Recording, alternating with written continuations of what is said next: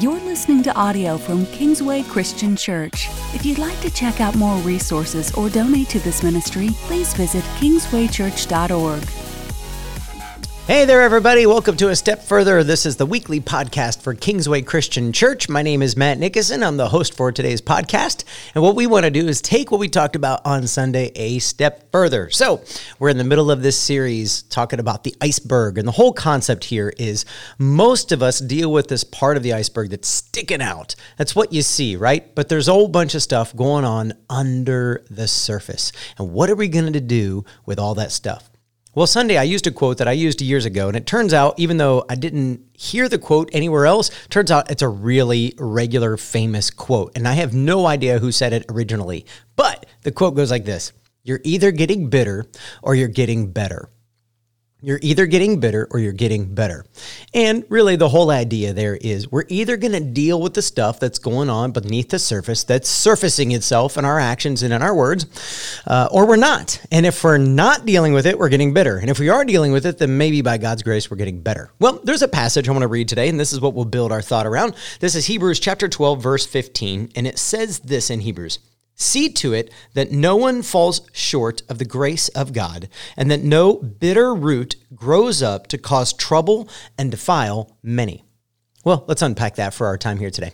What exactly is going on here? Well, first of all, in a garden, if you have a particular plant that is, say, a bitter plant, if that plant grows up in a garden, what will happen is the bitterness of that plant or that vegetable or whatever will go down through the roots and will actually make the rest of the soil have a bitter taste to it. So then your carrots or your broccoli or your whatever it is will actually taste bitter. I'm no gardener. In fact, I joke all the time, I can't grow anything. I can't even grow weeds successfully. So I'm not a guy to speak intelligently about this, but imagine a radish growing up in your garden. If this doesn't actually happen with a radish, give me grace here. But imagine a radish growing up in your garden, and now all of your vegetables taste like radishes, because when you brought it up in the same garden, it spread its flavor to everything else. And that's part of what the writer of Hebrews is trying to get to. Be careful that in your local church, in your local family, in your local small group, in your local body of Jesus Christ, that bitterness doesn't grow up among you and spread. And it says, cause trouble and defile many. Well, what do those two things mean? Well, they actually mean two different things. They aren't two ways of saying the same thing. So let's just unpack this. Cause trouble and defile many. Cause trouble. Well, have you ever talked to a bitter person? Do you ever meet a person who's really bitter about something that's happened to them or something that's going on around them, and maybe they feel powerless to do anything about it? Maybe the wound's never been healed, and you ever get in a conversation like, they just kind of say an opinion about something, and it just comes out as raw, it comes out as harsh, and you think to yourself, wow. Well, what can happen is if that person isn't corrected in love, if that person isn't set on a new course in love, if that person isn't dealt with in love, what happens is they can actually create division and backbiting and devouring and fighting and all kinds of problems, which the church is supposed to be a new family. Anybody out there ever fight with their siblings, let alone their church siblings? Of course. And so what happens is here, the writer of Hebrews is encouraging, especially guys like myself, church leaders, pastors, elders, small group leaders, types like us, to not just let those comments go unchecked. If somebody is in the family, if somebody's in the body and they are a divisive person, they're spreading bitterness. Maybe they're hurt by a decision that was made, or maybe they're hurt by a comment that was spoken. If that person's hurt is legitimate, then a church has to confront that. And if it's not legitimate, if it's just somebody creating a division, then that has to be dealt with too. But the whole point is you can't ignore it. Don't simply let it go, cause trouble for many. If it grows up among you and it's not handled, it will be bad. Now, we could spend an entire conversation on this and easily get deep in the weeds, because you probably have a lot of questions about what that means. Me too. What I want you to know is the church is supposed to be the safest place on earth.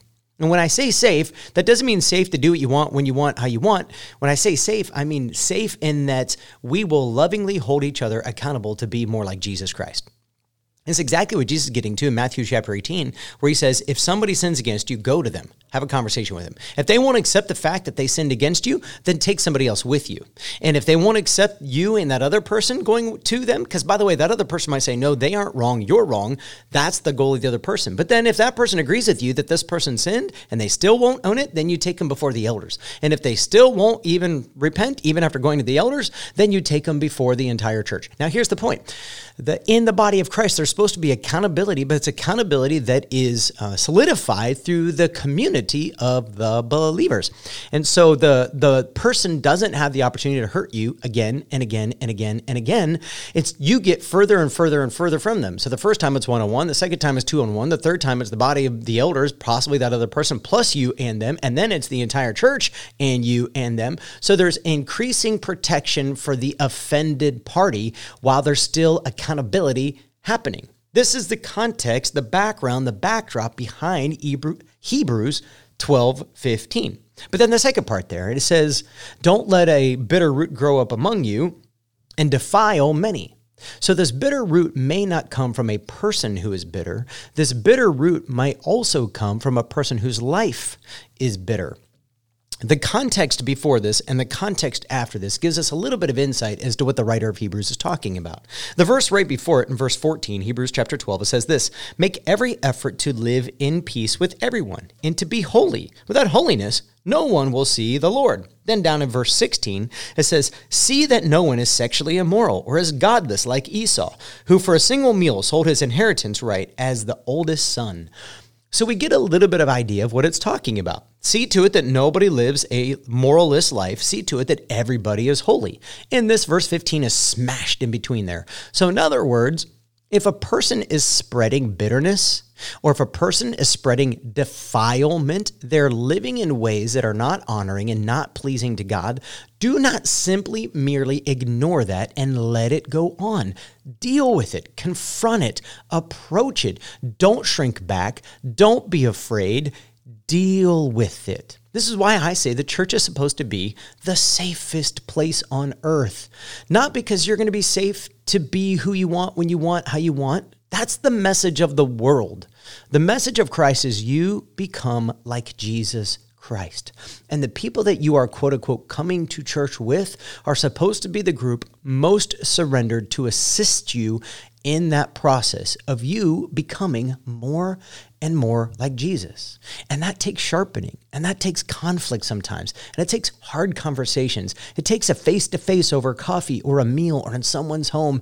It is hard, but oh, is it worth it? See, I long as a pastor to see a church filled with people who know what it's like to pour into each other's lives and receive the pouring into my life from others. And some of you listening to this have never experienced that. You've never had another person love you enough to look at you and say, you're wrong. I love you, but you're wrong. And boy, are you missing out because you don't have that. And I long for our church to be that. I long for you to experience that. So here's my encouragement, my challenge to you today. I don't know where you're coming from. I don't know what you're dealing with.